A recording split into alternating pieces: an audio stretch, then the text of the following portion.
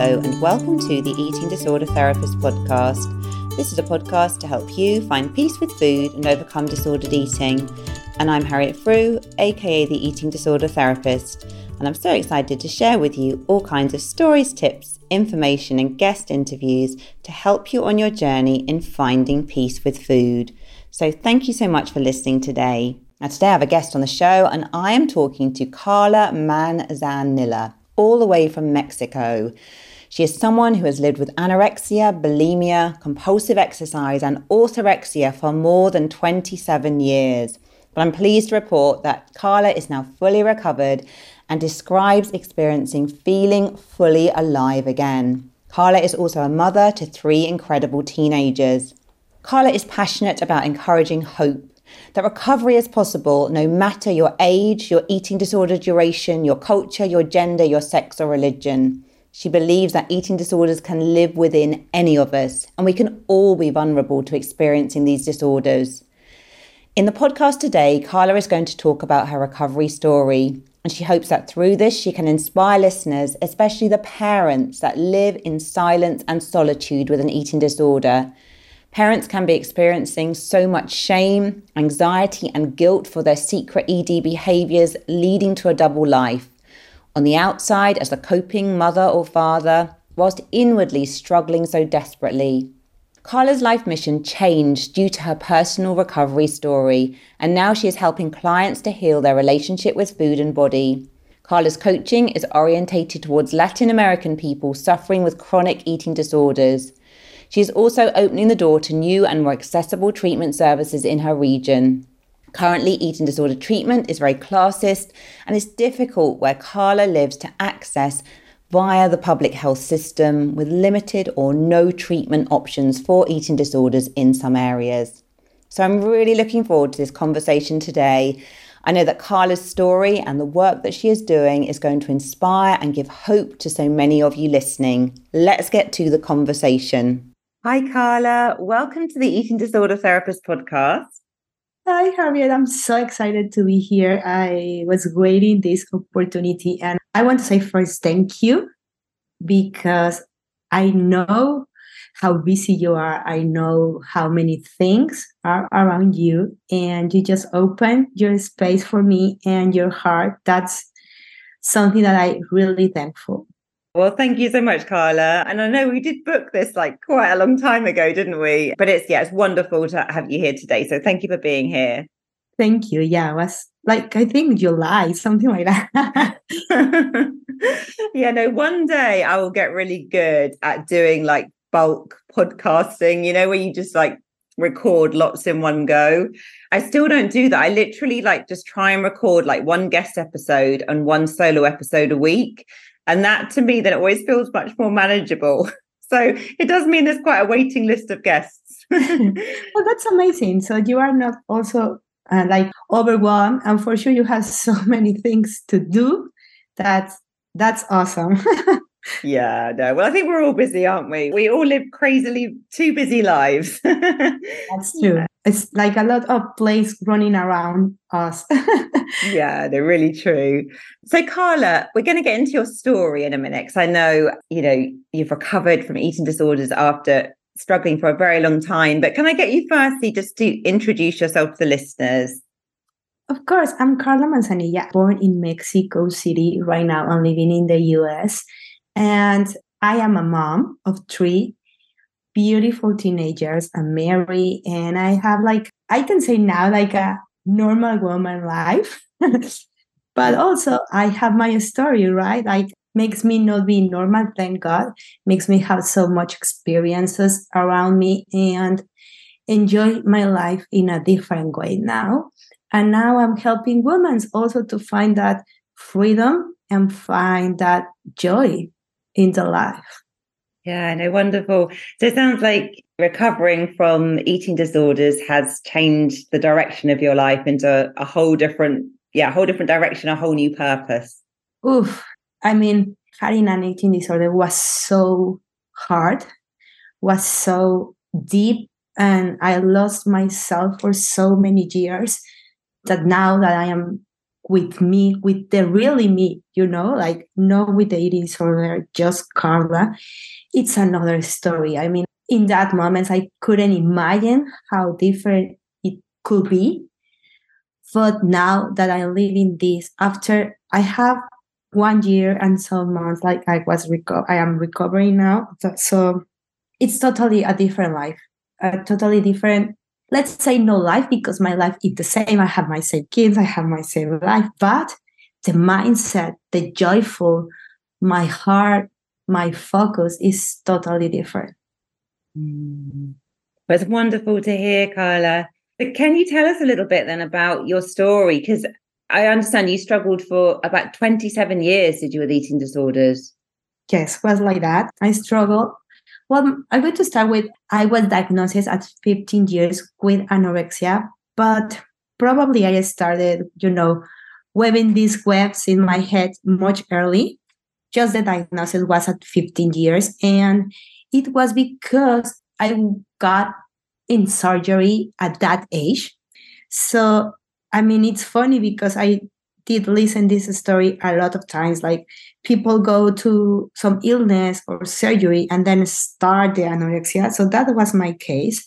And I started losing weight. And then I just get anorexia and get in the process and in the cycle of all the risk behaviors. And actually was a very, very deep anorexia. And I had to just go to the hospital after 1 year because malnutrition and the pressure inside of the hospital. And, like you need to eat. And it was the 90s. So at least in Mexico, we didn't have a lot of knowledge of the eating behaviors or eating disorders behaviors. So it was funny because any doctor told me that I had anorexia at that moment. She just tried to find something physical in my body. So I got so many exams. I got so many appointments with the doctor. I've been in the hospital just feeding me with tubes, that kind of thing. But no one told me about anorexia at that moment. So the only thing I really want is go out to the hospital, and I want to return to my house at that moment. So I just start eating, but I switch to bulimia. So I ate because that will be the only way to go out from the hospital. But to be honest, it was the best decision. It was like a survivor decision. And after that moment, I experienced, like the typical cycle of bulimia with constant purgings and binge episodes. And I want to tell this, it was not the binge episode that we saw in the picture, but I want to tell that because sometimes in the narrative of eating disorder, we always say like, oh, if I don't look like the picture, I am not that bad, right? So every journey is different. And I think if our mindset is all the time about food, about wearing out, about our body, about be perfect, about be acceptance or look for that acceptance outside, or our self-esteem is very low. I mean, for sure, it's an eating disorder. It doesn't matter if you don't look like the pictures. So at the 18 years, something like that, I reached to my mom, telling the truth. Of course, my mom always knew, right? And always came to me like, you are not doing correct. What are you doing? Try to help me. Try to punishment. Try to do something as a mom. But until I was 18, I decided, okay, this is not a life. I was in a very weak emotions at that moment, and just reached to her. We found a clinic in Mexico. At that moment, it was just 2 clinics in Mexico that treated eating disorder, and they still treat eating disorder as an addiction. I don't know if that's happened also in London. I know it's not treating more like that, but at the moment, the same clinics that treat addiction treat eating disorders. And after that, I have constant relapses, especially after pregnancy. In fact, when I think in pregnancy periods, when I felt the most liberated in before my recovery. I give me so many permission to eat because my baby, because not for me. So it was a good period, I had to say. And when my kids start growing up, I start again with these cycles of bulimia and anorexia, bulimia and anorexia. And maybe around 8 years ago, I moved to country and I came here to US to live. And it was really hard for me, the change, because we was alone as a family. All my family was in Mexico, all my career, all my stuff, everything. I left everything behind. And that change, I think, was a very bad trigger for me. And the anorexia shut me down with a compulsive exercise. And yeah, it was like maybe the last 3 years before recovery was literally the hell. I live in the hell, exercising myself a lot, not sleeping, not eating, and was really bad until I decided, okay, I need to do something because literally I am dying. And of course, my kids was like my first battery to look for recover. And for me, it was like I didn't have more hope for myself. So the funny thing is I hear Victoria in your podcast for first time. Mm-hmm. And then I follow her and I reach to her and I start my process to recover with her. Yeah, sorry to kind of interrupt you there. It sounds like it was like hellish for those last 3 years. I mean, it had been really challenging, hadn't it, all the way through? But it sounds like particularly after moving and all those transitions, and then you perhaps got into deeper and deeper cycles. What caused you to really hit that rock bottom period and, so that you actually decided to reach out for help? Oh, I was in that point, like, I was waiting to die. I mean, I didn't do nothing directly. Well, I was having eating disorder, right? But nothing to compromise my life with another behaviors. But every day I open my eyes, I say, oh, I really didn't die. And I can't stop this. I can't, even if I try don't exercise, even if I try eat, if I was in a state that can't hold myself anymore. And I feel so lost of control, so lost of my life. I even know who I was. I even know why I want to be in this world. If I can stop this, what kind of mom I will be if I don't stop this? So I feel very controlled by the eating disorder. It sounds like, I guess it was just like ruling your day so much, wasn't it? And I mean, it must have been incredibly challenging trying to do your life and parent 3 kids. And, when you were sort of like having to be thinking about food, getting all the exercise in, purging maybe. I mean, it must have just, I can really understand why it must have felt like a living hell. It was really challenging because I also have a full work job, right? So I am working mom with 3 in a country that I don't have any support, just my husband, me. That's it. I also had to hide all my behaviors, right? But to be honest, I also have, I suffer with a lot of anxiety, that my mood was horrible all the time. I was tired all the time.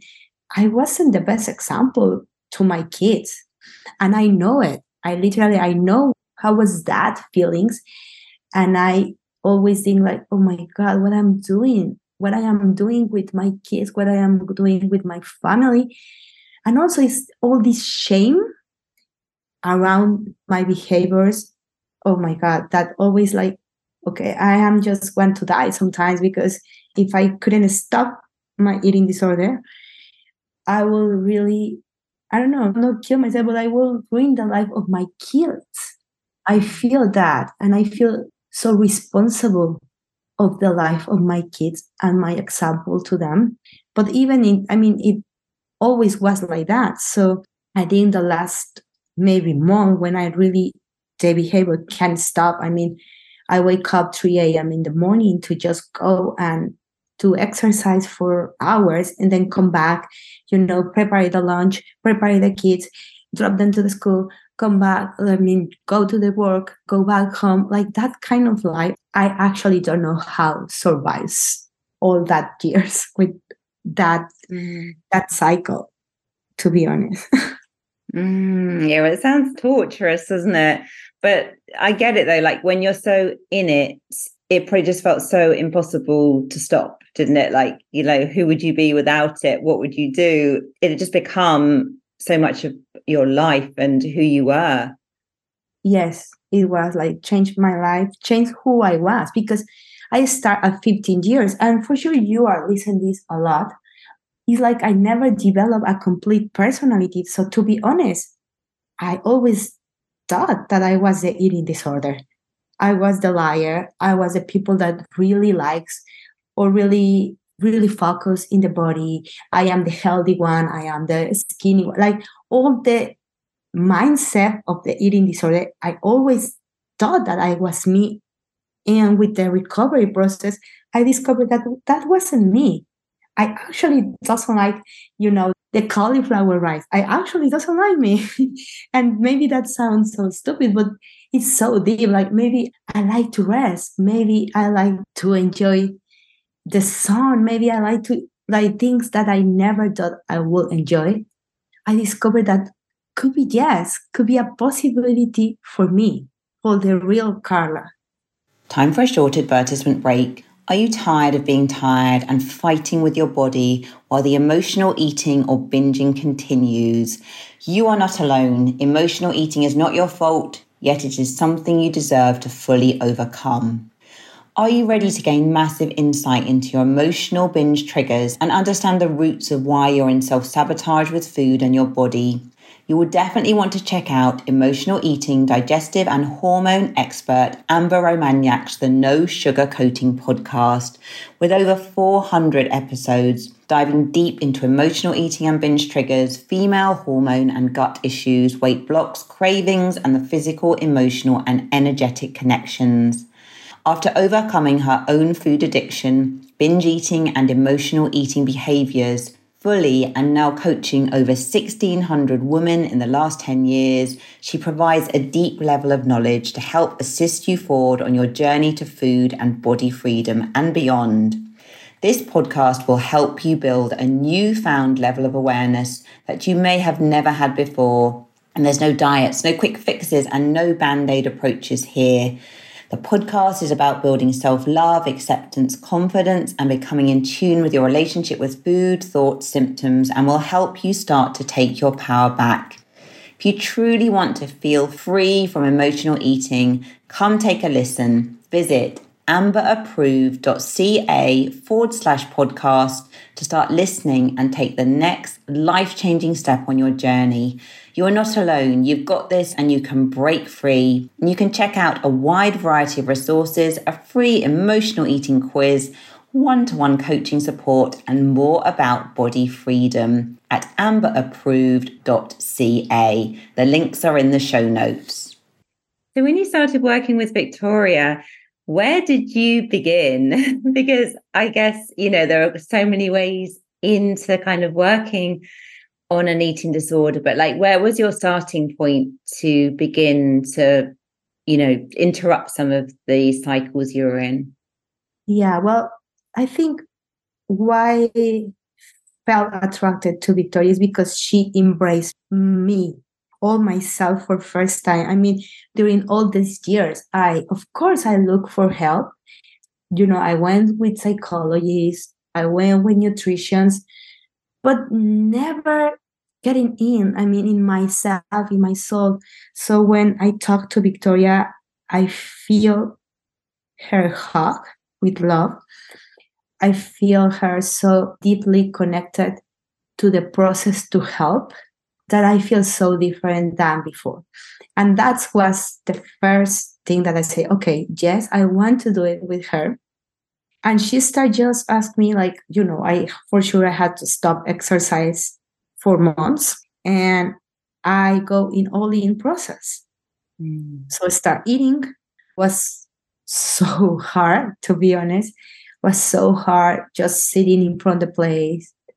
Was so hard, like challenge all these fear foods that all the people that suffer with eating disorder had. It was so challenging. Tell my family, because I told my family what was my process, where I was, and what could happen with this. So I involved them, my kids, the part of gaining weight, the part of all my body hurts a lot because I stopped exercise, and my joints, my muscles, a lot of pain over there. I struggle with a lot of problems with the digestive system. Yeah, it was so hard, but Victoria always was there with some word, with some exercise, with some hug in the distance. It was so lovely to have her, to be honest. I can't think in any other people that can help me as she helped me.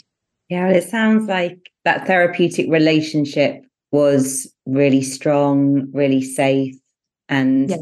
you felt that love from Victoria, I guess, didn't you? Like you said, in a way, she was just so invested in you. She was so invested in the process. And I guess you could put your trust and your faith in her, really. And that in itself gave you a platform, didn't it, to begin to make some of those changes?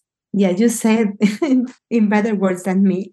Yes. And she always said, like, I'm going to trust on you before you trust in yourself. And that is true.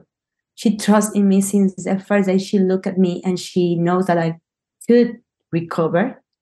And because she knows that, and she expressed it to me in so many ways, I believe that it could be a possible for me.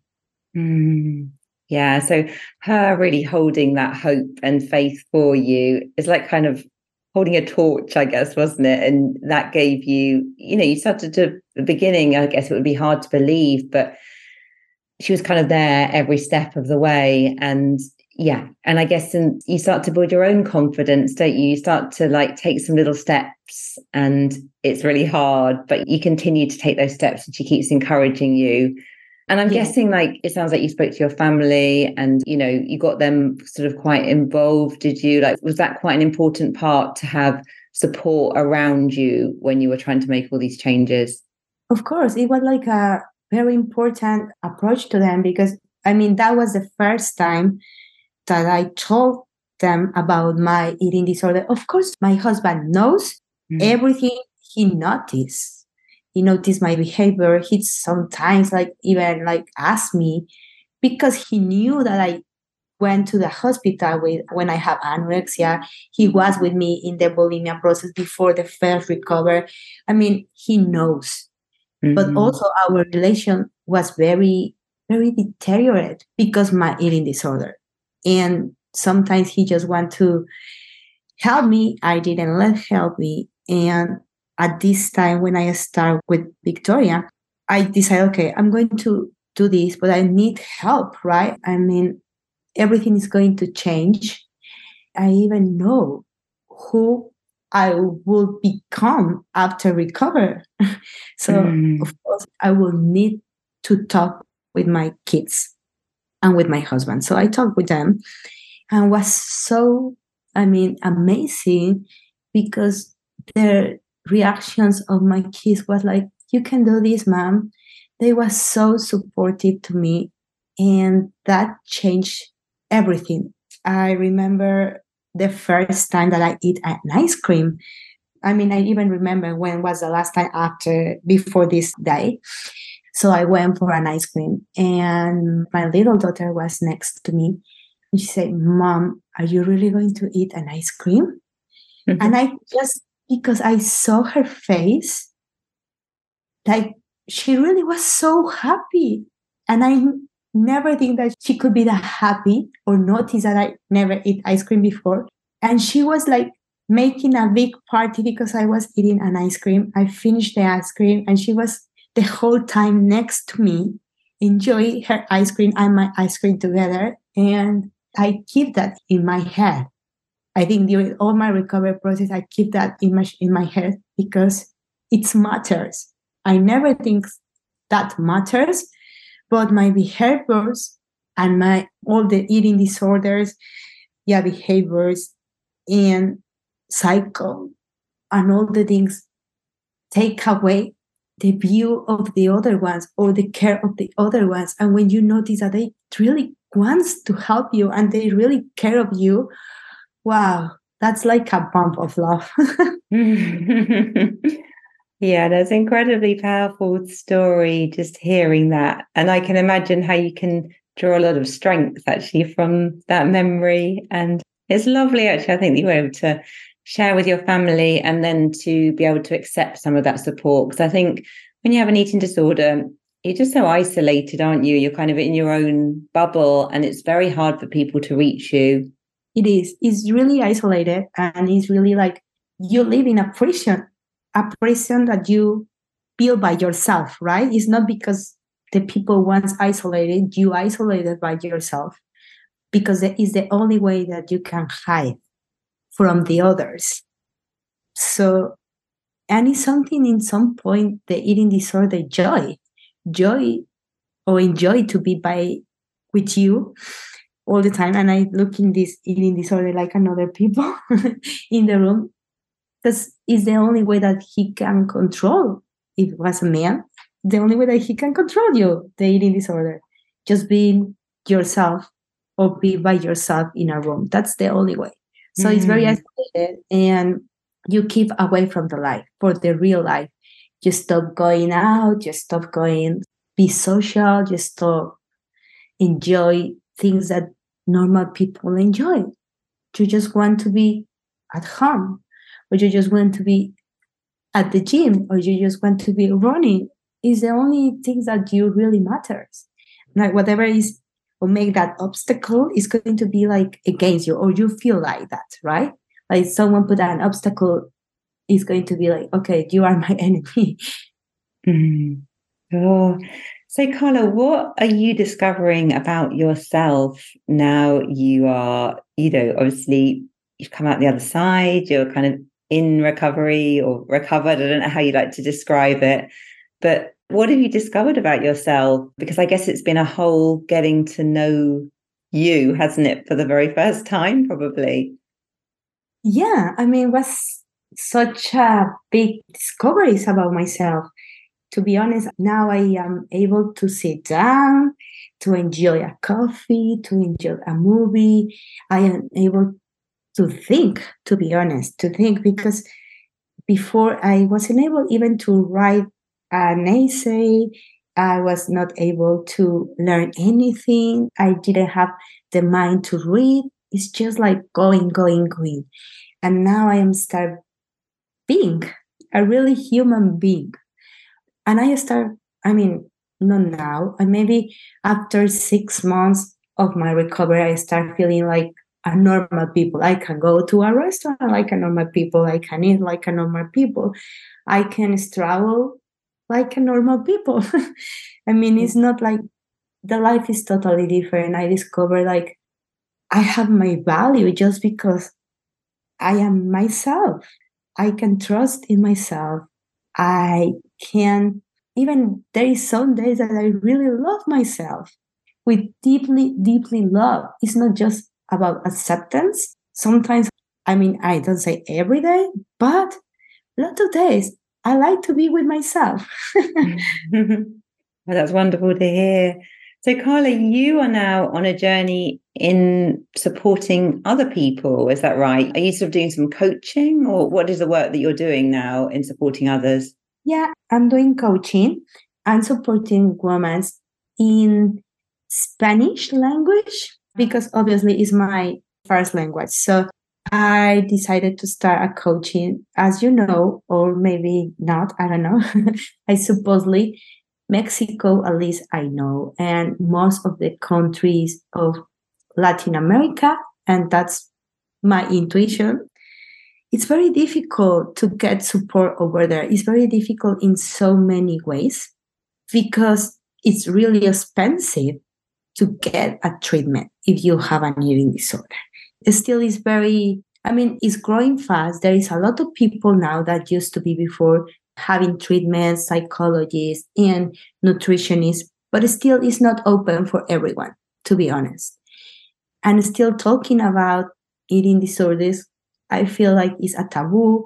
We're still talking about eating disorder like it's not for everyone, couldn't happen here, it's just for rich people, it's just for people like, can just waste the food. And it's like, okay, let's go talk about this eating disorder. Could have it anyone. Let's go talk about, could be in your family. Let's go talk about our culture, because we have all these issues to judge, the other ones, to, I don't know how you say this word, but machismo, I don't know if you recognize that word or not, but we have in that culture, it's still like when the woman is always do something for the man, or at least the adult women still working in that mindset. And we are very preoccupied about what the others think about it. And we are very quick to judge, and we are very aware of the bodies of the other ones. So we are still in that culture, still is everywhere. And the families talk about with names to the other ones, with difficult names that always put some labels in the kids. And so I think it's so much work to do in our countries, and we need to open the possibility to recover to all the people that really need it, not just the people who can pay.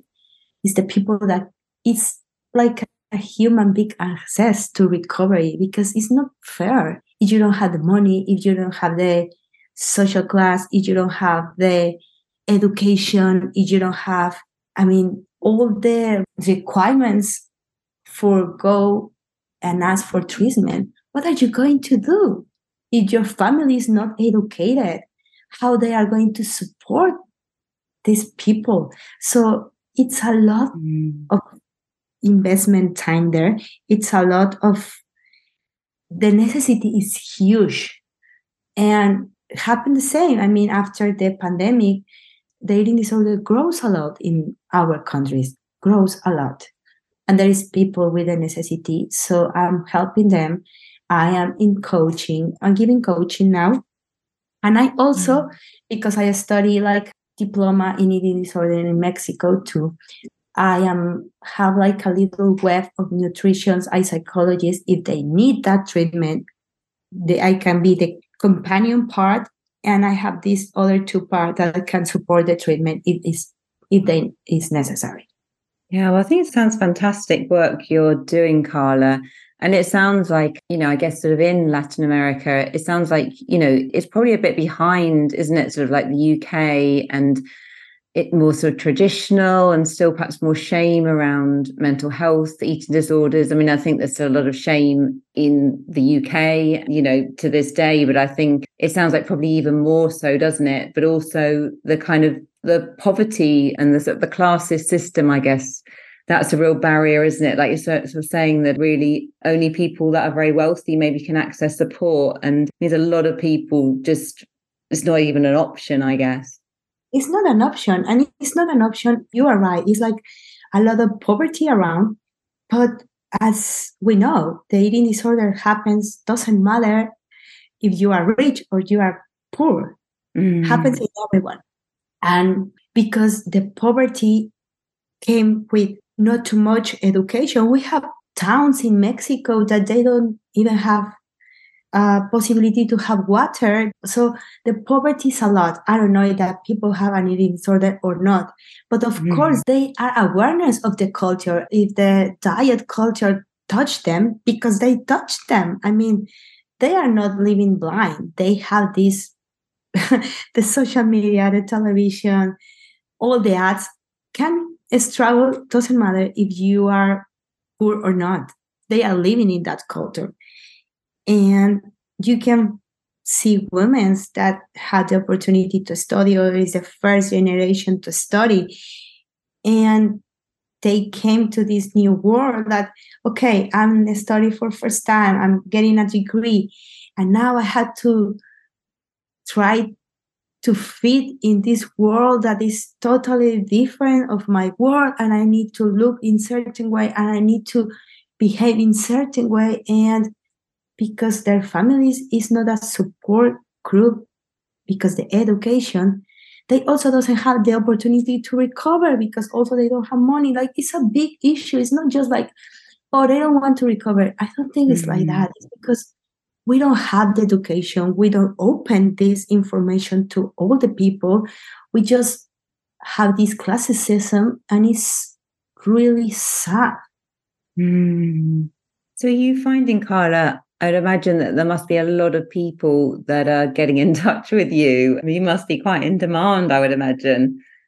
Yeah. I mean, I am open because that's another thing. I mean, I think we are behind in this too, because in USA and UK, it's also more frequently listen coaching. In our countries, it's not. I mean, we have the support by psychologists and we have support by nutrition. But the coaching is just to start opening there. It's not too much trust there. So I am open that way. Like, okay, we can do it in this way. It already touched other kind of treatment and doesn't work. We have this option too. And it's not like I didn't get support with the other professional careers. We have that support also. But yeah, the coaching is like, okay, what is coaching? What is about coaching? And to be honest, coaching is more like be with the people, be with them in the process. It's the same that Victoria give it to me, that embrace and that hug and that trust on myself that we really need when we have an eating disorder.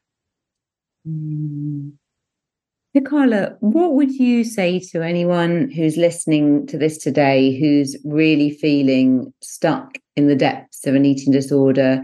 Like, what would you say to them to give them some hope?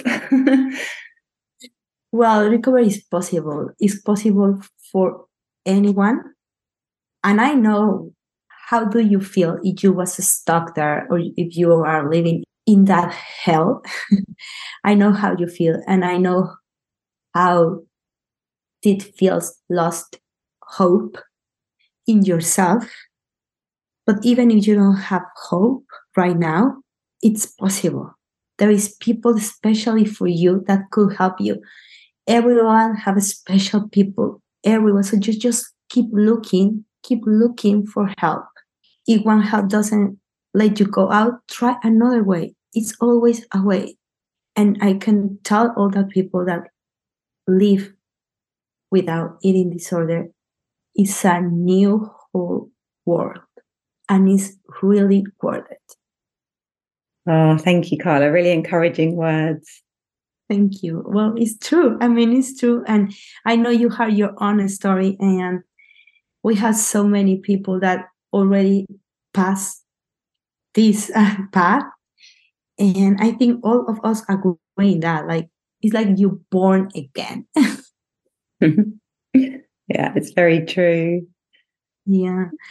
So yeah, that's my story. And I really, if your listener doesn't talk Spanish, and for sure you are not close to Hispanic culture, I just let you know to invest, like, just also encourage them to investigate what happened with the other part of the world, that we are a little behind. And we also like all the information, your podcast, the books, the most info that we receive in our country is in English. We don't have so much investigations in Spanish. Actually, most of our studies come from USA. So our statistics are very behind. We really don't know how many people in Hispanic countries develop an eating disorder. We can have the intuition. We have some little studies, but our government didn't invest to investigate this issue. So the problem is big. Yeah, no, sure. There's a lot of work that needs to be done, doesn't it? But I think, Yes. It's so inspiring, Karla, because I think, you're fairly recently out of recovery and you're already making some real ripples of change, aren't you? And having a voice and advocating for people, starting your coaching, and it sounds like there's some baby steps. The tide is turning, isn't it? There's a lot of work to do, but, I think it's just so encouraging hearing, just what you're doing. And yeah, things can change, can't they? Slowly, things can change. Yeah, I never thought that I could do this now, but I am very passionate now too, because I live there and I'm passionate.